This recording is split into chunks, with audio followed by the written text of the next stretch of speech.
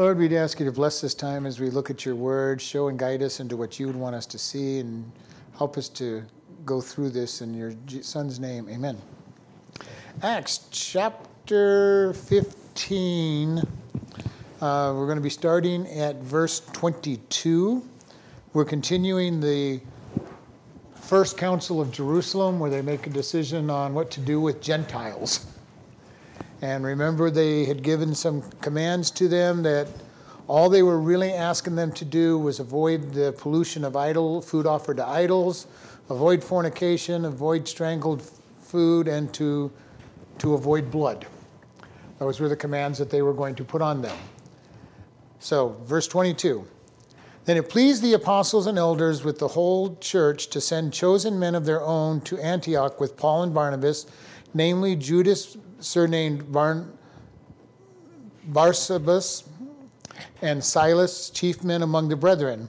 And they wrote letters by them after this manner: the apostles and the elders of the brethren send greeting unto the brethren which are of the Gentiles in Antioch and Syria and Cilicia. Forasmuch as we have heard that certain which went out from us have troubled you with words subverting your souls, saying, you must be circumcised and keep the law, to whom we gave no such commandment. It seems good unto us, being assembled with one accord, to send chosen men unto you with our beloved Barnabas and Paul, men that have hazarded their lives for the name of the Lord Jesus Christ.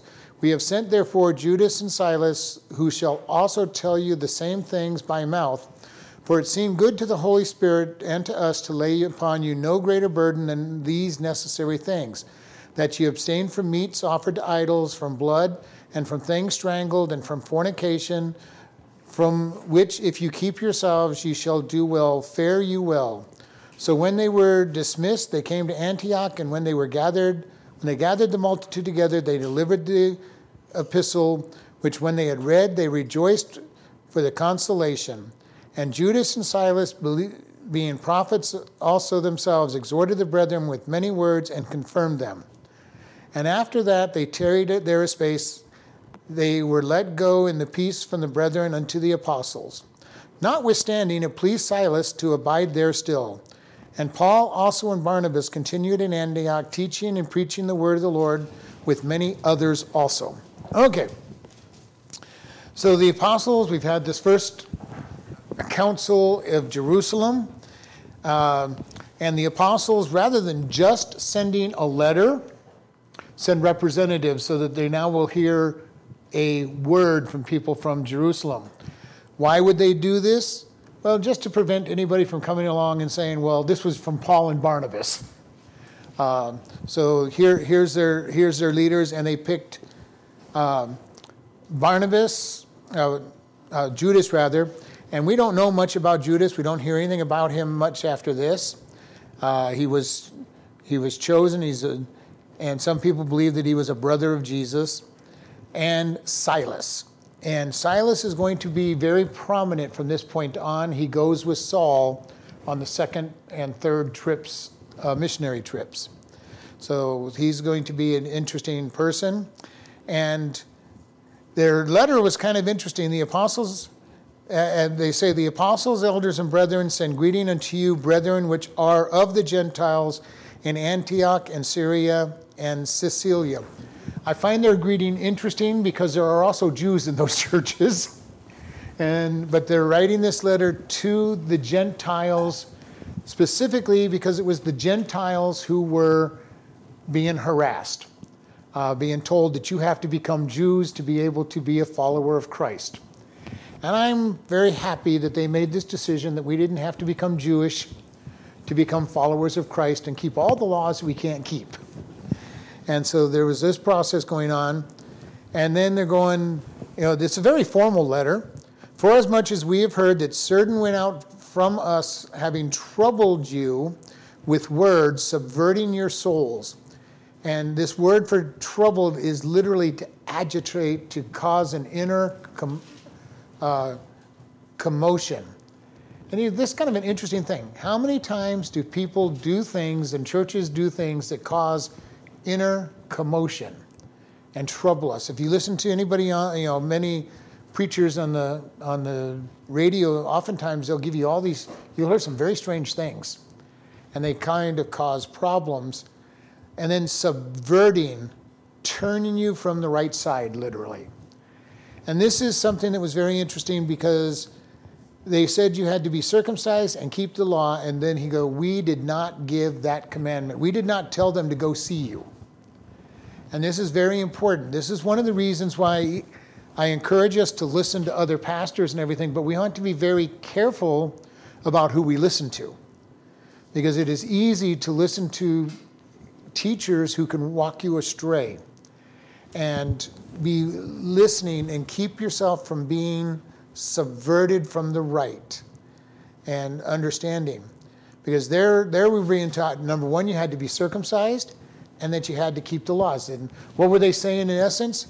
Jesus is not enough. You know, Jesus' sacrifice was not enough to get you to heaven, is what these people were teaching. Now, we understand, and this is hard for them because they started out Jewish, and they're falling under the Jewish, remember, they're falling under Jewish protection, so in one sense it's understandable. You guys are getting saved and you're not Jews, you have to be Jews.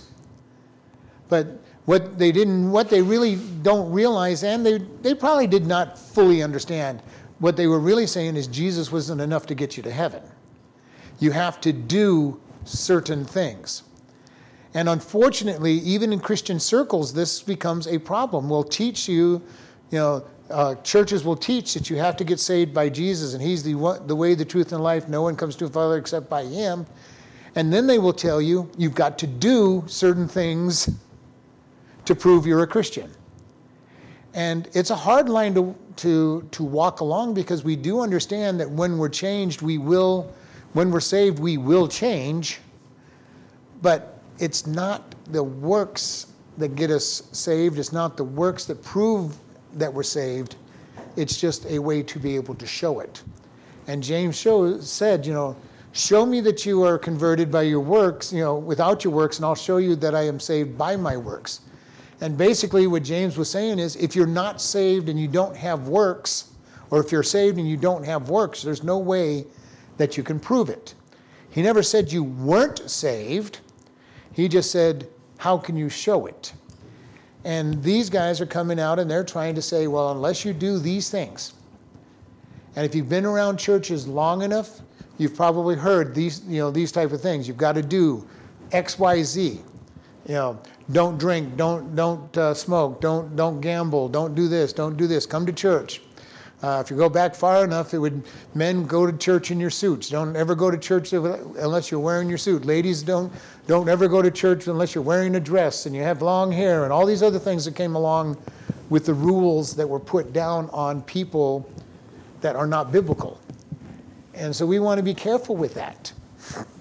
And they go in there and they send this, and then it said in verse 25, it seemed good unto us, being assembled with one accord, to send chosen men unto you with our beloved Barnabas and Paul. And I love this. They're giving honor to Barnabas and Paul. And remember, neither one of those men were really part of the Jerusalem fellowship. Paul had gone in, and he said in one of the epistles, after he got saved in Damascus, he spent 3 years in Arabia, then he came back to Damascus, and eventually he said he went to Jerusalem and he met with Peter and a few of the disciples for a short time. He had never been one of them. Matter of fact, when he first went to see them, if you remember, they wouldn't even see him. They didn't want to see him because they thought it was a trick, because he was the one that was trying to destroy them. And they thought that his salvation, this whole thing, was a trick, that he was trying to burrow into them and find out who they were so they could be arrested. And so now they're saying, we've accepted them. They're beloved. And then it says, they are men that hazard their lives for the name of the Lord Jesus Christ. And we know the story. Saul stoned outside of Lystra, chased out of towns that, everywhere he went, and had all these problems. Everywhere he goes, he has problems. People are chasing him out of town. They're criticizing him. Up to this point, he hasn't faced half of the stuff he's going to face on his second and third journeys. But they're saying they've been willing to give their life if necessary. And this is something that is very important. What are we willing to give for Christ? And this is something very important. I know this one individual, they got upset because somebody did something that they felt hurt their testimony. I'm going, and I actually shared with her, are you really concerned? It's your testimony before God. What do you care what other people think? As long as you didn't do something that caused it, let God be your defense. And this is very important. What are we willing to do? These guys, these martyrs that go through, there's a lot of people that looked at the martyrs and said, just as they did with Job, what bad things did they do to deserve, getting martyred? Now, why did they get martyred and somebody else didn't get martyred? And we see this over and over. It's so easy for us as people to try to judge others. And it's human nature. Well, why did that person get judged and the other person didn't get judged? I thought they were better, but now there must have been something really bad in their life for them to be judged like that. Or even worse, we tend to judge people for the things that God is working on in our life. Trying to make ourselves, well, God, I'm not as bad as that person. Look at that person over there, God. Why are you pushing on me so hard? And we try to compare ourselves to other people. And we do this. It's easy to do. It's natural to do. And yet God is saying, I don't care what others do. Your comparison is with me. The only problem is we don't like to compare ourselves to God, because when we compare ourselves to God, we look pretty bad. And so we want to compare ourselves to other people, and usually we try to compare ourselves to people that are worse than us, or that we think is worse than us. We're not going to pick somebody better than us and say, well, I don't match up to them either. And so this is something that's very important for us. We're not to be comparing ourselves one to another. The body is made up of a lot of people, some better, some worse. And even the ones that are better or worse in other areas, there's nobody that's perfect. And so I can pick somebody that I'm better than, but they've got areas where they're probably better than me. And it doesn't do any good to be able to compare and say, but they have said these men have gone out and they've put their life on the line. And as I've said so many times in the Bible studies and even this morning, hard times are coming for us. We need to be prepared for that. We may be hazarding our lives to be able to share Christ.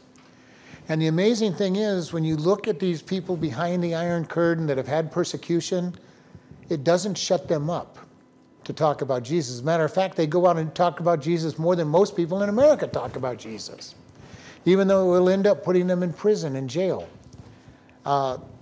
which makes me wonder what it means for us as Christians. Why are we so quiet about God? And when it doesn't cost us much in this country at this moment. Hopefully, as it gets harder and harder, we'll open up and we'll be more bold, knowing that it is a testimony. And it's an interesting world that we live in, because our world is changing. Our world is changing. What God calls sin is being accepted by people. It's been accepted for fornication for a long time. Just live together, sleep together, have one-night stands all over the place. Now homosexuality is becoming the big thing. And I've been really noticing, even on the TV commercials, there's pictures of homosexuals on almost every TV commercial anymore. And they don't make it obvious that they're homosexuals, except for the way that they're hanging on each other. But it is just one of those things. I know, I used to like commercials, now I don't like them. Well, because they're pushing the agenda. They're pushing the agenda of the world. And it's a really hard thing. I'm getting to where I don't want to watch. It was hard enough to watch TV, and now I don't want to watch any TV because of all the garbage that's on it. Garbage on the commercials. Even if you're watching a halfway decent show, there's garbage on the commercials. That's why I watch my local, because there's no commercials. I never watched it. Yeah. So in verse 27 it says, "We have sent therefore Judas and Silas, who shall tell you the same things by mouth. In other words, we read you this letter. Now, just in case you think it's Paul and Barnabas that wrote this letter and bringing it to you, we're sending witnesses from Jerusalem to say this is what has been decided. And it's very interesting. And it says, for it seemed good, verse 28, to the Holy Spirit and to us to lay upon you no greater burden than these necessary things. Now, this is the one place where I disagree with this, and I'm not disagreeing with the Word of God because it's telling us what happened, but I'm disagreeing with the apostle, saying it was the Holy Spirit. Because we're going to find out a couple of these things were not restricted to them later on when Paul writes to them. All right, so these things that they're being restricted from. To abstain from meats offered to idols. Okay, that's the first one. Paul in Corinthians tells the people it's no big deal if you eat food offered to idols unless it causes your brother to stumble. Because Paul goes, you know, those who are able to eat the meat understand that idol is just a hunk of wood or a hunk of metal, and there's nothing wrong with the meat offered to it. He goes, but if you're eating with a brother who's bothered by it, don't eat it. All right? And so that one is going to be thrown out as we go in. And from blood, and we don't know much about what they are, but this, as we talked about a couple weeks ago, this was forbidden in the Pentateuch, and literally it's the idea that people drank blood in their religious ceremonies for the power, and they preferred human blood to drink. And it wasn't being siphoned out of them by a blood drive. It was taken by force when they sacrificed them. So this was what this was referring to, the blood that was being used.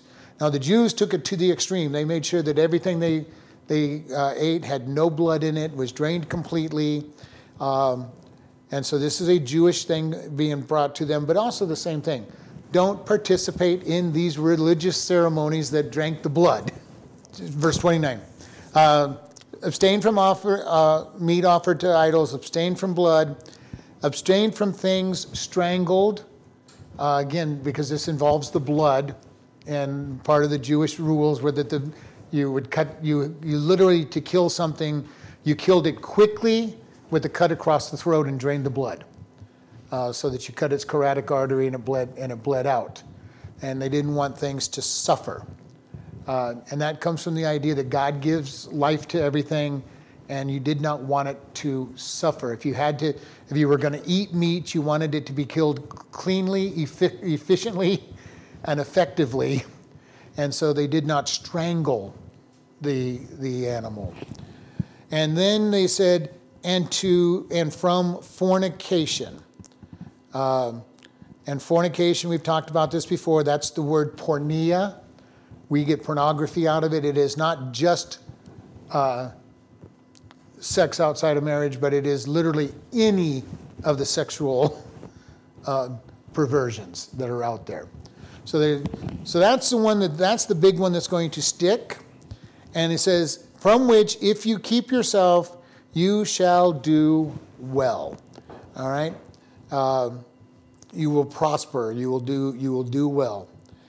Many of the scholars say that this little section, verse 29, is considered the laws of Noah, the laws that God gave to Noah before the law, is what the rabbis. So they're basically giving them what they thought the laws were from before Moses and the law.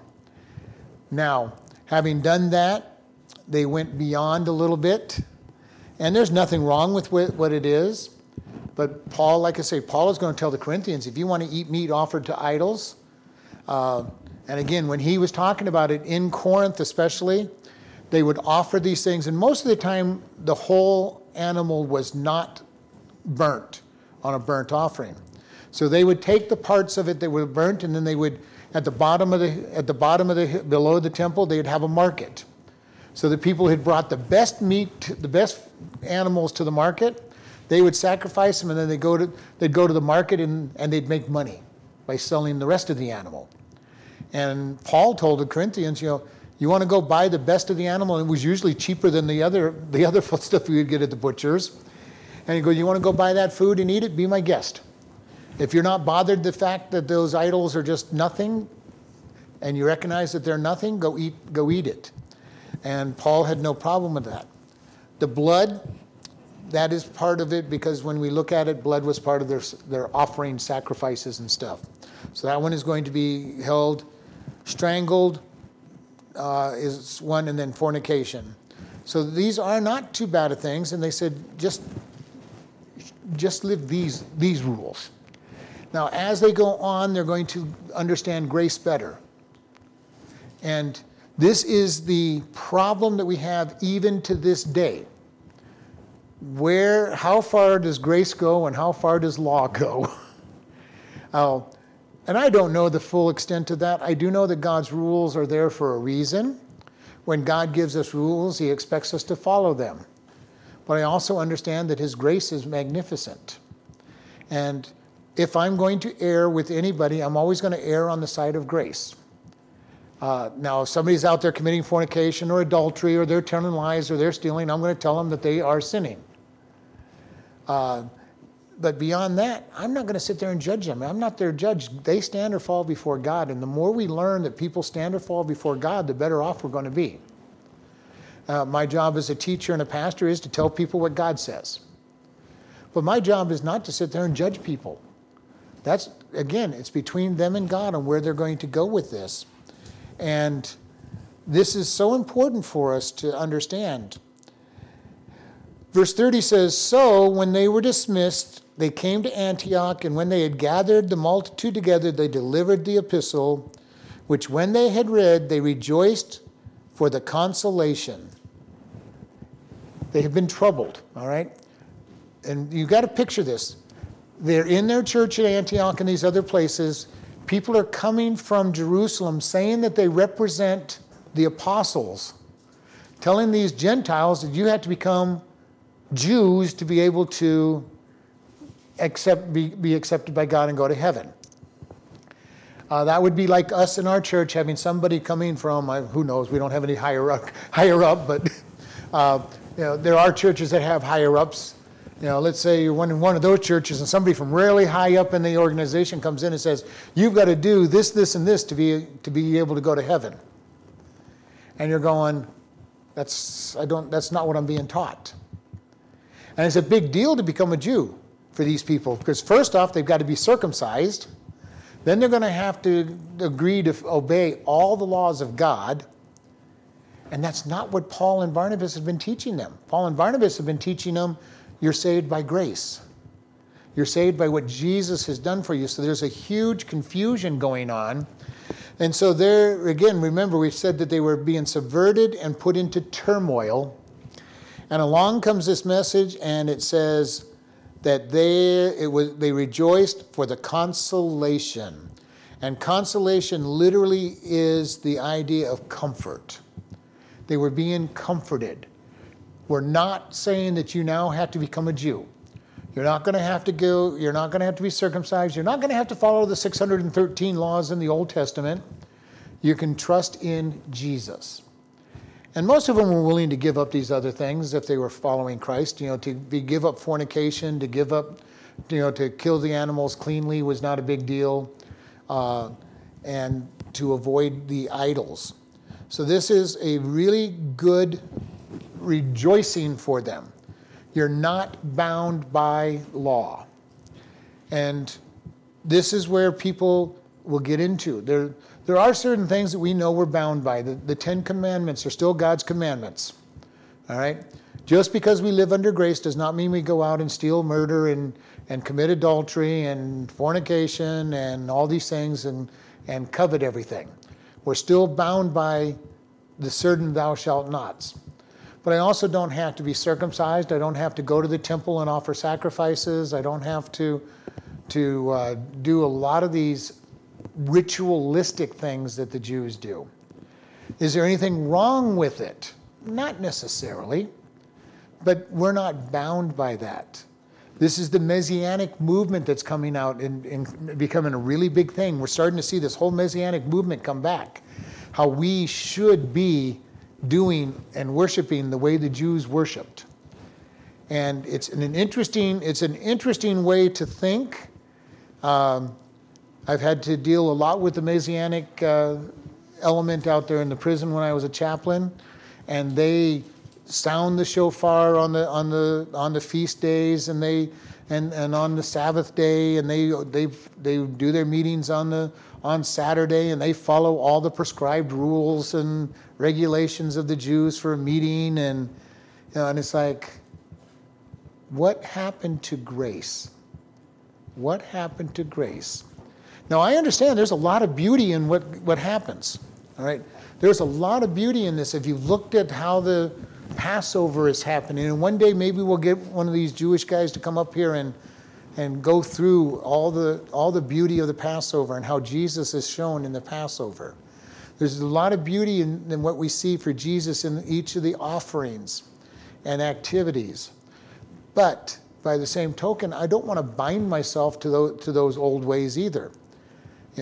Because they start to become ritual, and if they just become ritual, they become what Christmas has become to Christians. Just a whole bunch of things that are done every year, but nobody really thinks about what they're doing. Or when we get to Resurrection Sunday or Easter, people just do things because that's the way they've always been done, and we don't think about what we're doing or why we're doing it. And I don't want to get us into a place where we're saying we're doing things just because. We have enough of that. We sing songs and we don't know what we're singing half the time, or we're not paying attention to what we're singing. We do things in the same way all the time and don't think about how we're doing it. And this is very important that we don't just keep repeating. Jesus warned us, do not use repetitive prayers like the pagans do. That's what the Jews did. That's what the pagans do. It's what various denominations do. There are many groups that will say the Lord's Prayer every single time they meet. The only problem is when you listen to them, they're just repeating words. There's no power in those words. And they're wonderful words. There's nothing wrong with the Lord's Prayer. But if you say it every single time you meet to the point where, okay, it's now time to say the Lord's Prayer, and people just go, ramble off the Our Father who art in heaven, hallowed be thy name, and they just ramble it off without thinking about what they're saying or how they're saying it. And that's the problem with repetition. It's the problem with our songs. We get so used to the songs that we forget to listen to the words that we're singing. Most of the songs that we sing have a lot of power in them if we would listen and pay attention and look to see what we're singing. And so they were there, and it says in verse 32, and Judas and Silas, being prophets also themselves, exhorted the brethren with many words and confirmed them. So they were encouraging, they were calling them to their side, and they were making them firm. They went up there with the right attitude. They weren't trying to say, well, you guys are a bunch of losers and hypocrites and all this stuff. They were going up there and saying things like, this church is really doing good. You guys are really ministering. You're doing good. Just follow these activities and you'll do well. And this is again, the idea on here is we don't really catch this. And we talked about this, I think, 2 weeks ago. We don't catch how big a deal this is. These are Jewish people telling Gentiles that to be followers of God, they don't have to be Jews. And we don't really comprehend that because we're Gentiles and we've come from a Gentile-based Christianity where we may go too far the other direction and totally reject the Judaic. And it's important for us to understand the Judaic behind our roots, and this is why some of the Messianic movement is good. To understand what is done and why we do it is good. To get bound up in those rules is not good. And this is one of the reasons I like the Old Testament and bring out the Old Testament, because I want us to understand what they were thinking. This was a hard decision for the apostles. They grew up as Jews. They grew up being taught that you followed all 613 laws without exception to please God. They were brought up with the idea that you went out and you offered your sacrifice your sacrifices. You went to the temple 3 times a year. This was their norm, their rules that they lived under. They also understood that they couldn't keep all those rules, which is why they're going, well, Jesus died for their sins. He paid for their sins. So now what does this mean to us? What does it mean that when Jesus paid for all the sins, how do we live? And this is a big issue for them. Should be kind of an issue for us, because it is. How do I now live now that I know Jesus? Does it mean I get to go out and do whatever I want? Or am I going to follow his rules? The longer I walk with God, the more he makes me follow his rules. And then he teaches me more rules that I never even thought about when I was 40 years ago, 50 years ago, when I first started following him. So he goes, these are what you're going to do. And then I love this, verse 13. And after that, they tarried a space, and there they let them go in peace from the brethren unto the apostles. Notwithstanding, it pleased Silas to abide there still. So the men who went there stayed, and I love the way it says, for a space. It doesn't tell us how long a space is. We do know that the word there is for a period of time. And we don't know, was it a couple weeks? Was it a month? Was it a year? Was it 2 years? We don't know how long they stayed there. And I think part of it was they were looking around seeing, what are these Gentiles going to do? How far are these Gentiles going to take their freedom? How well are they listening to what we've been saying to them? I think they were doing a little bit of that, watching what was going on, watching the Holy Spirit work among Gentiles, which would blow their minds. God is working with Gentiles. They're doing miracles. They're bringing people to Christ. They're growing a church. And remember, these were men that grew up with the idea that Gentiles were born to go to hell. Plain and simple. So this is a big deal. They're going to a Gentile church, watching Gentiles worship God, bringing other Gentiles in to worship God, and just being amazed that God does not act the way they thought they did, that he does. And this is something that I have seen over my lifetime. Every time I think I know what God's going to do in a situation, he doesn't do it the way I think. And I catch myself every once in a while, even today when I'm praying, God, it would really be nice if you fixed this, and I catch myself trying to go, well, God, maybe you could do it this way. And I'm going, what am I doing? God knows how to fix this a whole lot better than I do.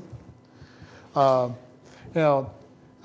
this is where they're at. They're seeing God do things totally different than they would do it. Totally different than they have been taught. And one of the hardest things in our lifetime is to change ways that we've been taught in the past. These guys were raised as Jews, seeing God work outside of Judaism.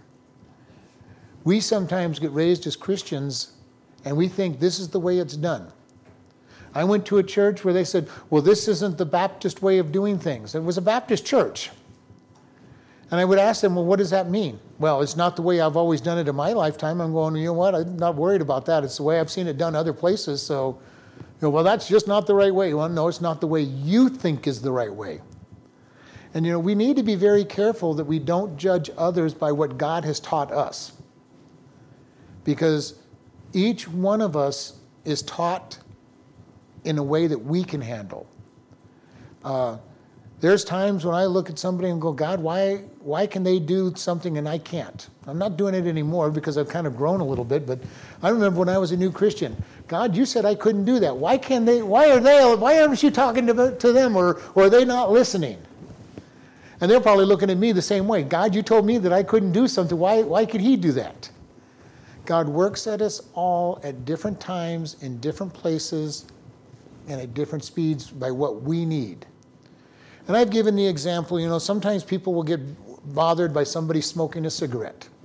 Now, I don't like smoke. I don't like cigarette smoking. I don't like anything, but it's going to stand and fall before God. And if I get after somebody who's smoking a cigarette, and I'm trying to push them to quit smoking a cigarette, God may be saying, would you leave them alone? They're out there picking up a prostitute every night, and you're worried about them smoking.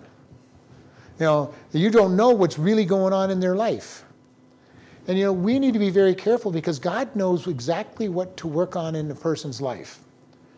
And the most important thing is for us to really get to know is there's one very important truth. There's one God and we're not him. And I cannot be God in somebody else's life. And that's something that's very important. Because I've had people, well, you're the teacher. You tell me what to do. No, I can't tell you what to do. It's between you and God. I can advise you from what the Bible says about things, but I cannot tell you what to do in your life. Because I'm having enough trouble getting my own life straightened out. I can't be taking your life on as well. And we all need to be in that position when we're going, an individual stands or falls before God. And this is very important for us to be able to understand because it starts to give us great peace. When I'm not trying to control everybody else's life, I don't have to worry about them.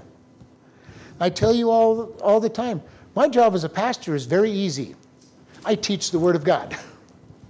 I'm not trying to control people's lives. There are pastors out there that will try to control people's lives and tell them what to do and how to do it and all that stuff, and then be bummed out that people aren't doing what they told them to do. I am so God that I am not God. All I do is say, this is what God says. Now you do what you want to do with it. And so all of this is going on. And it says, Paul and Barnabas continued in Antioch, teaching and preaching the word of God with many others also. So they stayed in Antioch doing the same thing they've done everywhere else, except now they're in Antioch. And this is the beauty. Wherever Paul went, he was an evangelist.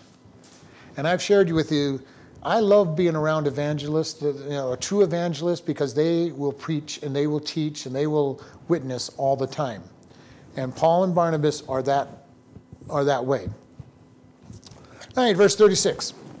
And some days after, Paul said unto Barnabas, let us go again and visit our brethren in every city where we have preached the word of the Lord and see how they do. And Barnabas determined to take John, whose surname was Mark, but Paul thought it not good to take him, who departed from them from Pamphylia, and went not with them to work. And the contention was so sharp between them that they departed asunder from one another. And so Barnabas took Mark and sailed to Cyprus, and Paul took Silas and departed, being recommended by the brethren unto the grace of God. And he went through Syria and Cilicia, confirming the churches. All right. We're getting ready to start the second missionary trip for Paul. And so, it doesn't tell us how long they've been working in Antioch, and Paul gets itchy feet that God says it's time to move on. Time to go back to our churches that we've talked to. And he goes to Barnabas and says, I think we should go visit all the churches that we have already started. And Barnabas says, it sounds good to me. And then Barnabas goes, we need to take John Mark. Now remember, John Mark went with him on the first trip, didn't stay very long with him, and went home. We do not know why John Mark left. Nowhere in the scriptures does it tell us why he left. Was he so young that he didn't want to suffer? Did something happen back home? But Paul held a grudge against John Mark. At this point in Paul's life, he is not very forgiving. We're going to find out, though, that later on, Paul is going to say, he is of great benefit to me. He is going to have forgiven him. He's going to tell the church later on in several places to honor John Mark, Colossians 4:10, Philippians 24, 2 Timothy 4:11, all these different places he says, John Mark, he's good. He serves God. At this point, Paul is not very forgiving. It has good news for us. When we have trouble forgiving people, we can remember that Paul, one of the greatest Christians in the history of the church, had the same problem. Now, he's going to forgive him later on, but when he starts, he has no sympathy at all for him. He's like, he departed from me. I am never going to have anything to do with him again. as far as a missionary. I love it that Paul grows, but I also like the fact that this is a weakness that we see in Paul. But God uses this for good. Because now, instead of one missionary team, Paul and Barnabas, at least temporarily, seem to break fellowship. And Barnabas says, I am taking John Mark. No matter what you say, Paul, I am taking John Mark. And he takes John Mark and he gets on a ship and heads out to follow the way that they had gone before. Paul goes out and, this is a sharp contention. He doesn't know what to do. And it says in verse 40, Paul chose Silas, and they departed, being recommended by the brethren unto the grace of God. So the church is being involved in saying, Paul, you can take you can take Silas. It's not, he'd be a good choice. And so we have now, instead of one team, two teams going out. And this is just one of those pictures of Romans 8:28. All things work together for good.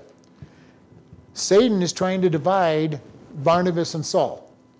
His hope was, I'm going to split them up and no teams go out. God says, Satan, you're going to try to split them up, but I'm going to send two teams out. You're going to try to break up my teams. You're going to try to make it so that nobody does anything, and I'm going to send two teams out to be missionaries. And it's wonderful to watch how God turns what appears to be bad into good. And in our lifetimes, if we look at what happens in our lifetime, we see the same thing happen in our life. Every time something seems to be bad, given enough time, we can see how God uses it for good. And if we don't, we'll be shown in heaven how it was used for good. But here is a big potential split. The potential is that nobody's going to go out. Because Paul's idea was to go back and visit all the churches they established. Now you got two teams, what's the plan? So Paul has a slightly different plan. Barnabas takes John Mark and he heads to Cyprus, the island of Cyprus, which was the first place they went. Paul takes Silas, he goes straight north. He starts with the churches they ended with and works his way up and around into Asia Minor. So we have now two teams going out to do missions work. And this is the beauty that God always will get the best of what's going on and see what's happening as we go forward. I love that God always makes something good out of something. And it's a beautiful thing to watch what he does. I've loved watching what God does in people's lives when everything seems to be falling apart and God says, I'm still in control. I have a plan. I will make this work. And very important, because I can tend to be like Paul. I am a driven person. I will make things happen one way or the other. And that can get me in trouble sometimes with God. Because sometimes God's putting the roadblocks in my path to say, stop and pay attention. I don't want you to go this way. And I'm saying, God, I'm going this way. And I'm thinking these roadblocks are from Satan. I'm going to go over and through them, around them. But I'm going to go where I think I'm supposed to go. And, oftentimes God is saying, well, no, I'm putting those roadblocks. Those aren't Satan's roadblocks. Those are me putting in the roadblocks. Would you please start listening? And I get headstrong. I'm a type A driven person. I will drive through and I will make things happen. The only problem is sometimes it's not what God wanted. We need to be able to listen to his voice. Now, sometimes the roadblocks are there by Satan to say, I'm just trying to stop us. Again, we stop and we say, God, what is it you want me to do? We need to take a moment. When we see something in the path keeping us from going forward, there is a time when we say, God, is this Satan or is it you? And be ready to listen. If it's Satan, plow through him. Or actually, God will clear him out of the way, but we go forward. If it's God, stop and find out what he wants.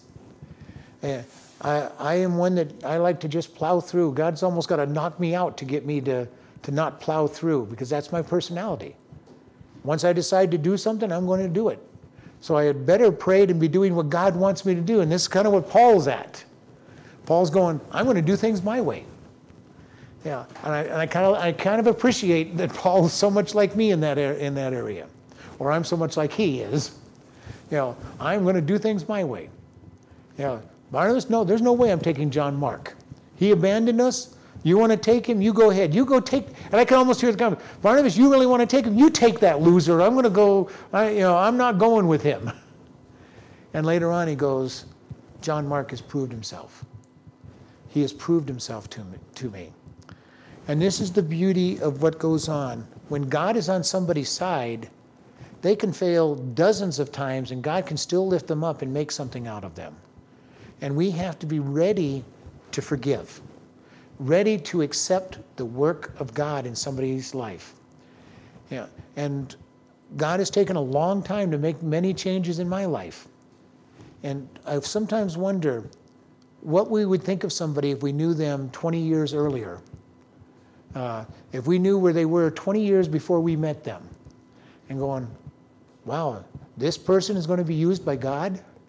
I'm going to be used by God? And we can look at that and say, wow, God can do great things. He may take a long time to get them done because of their stubbornness.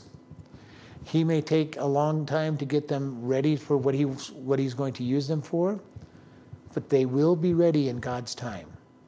And we need to be able to understand being quiet before God, listening to God and what he's asking us to do.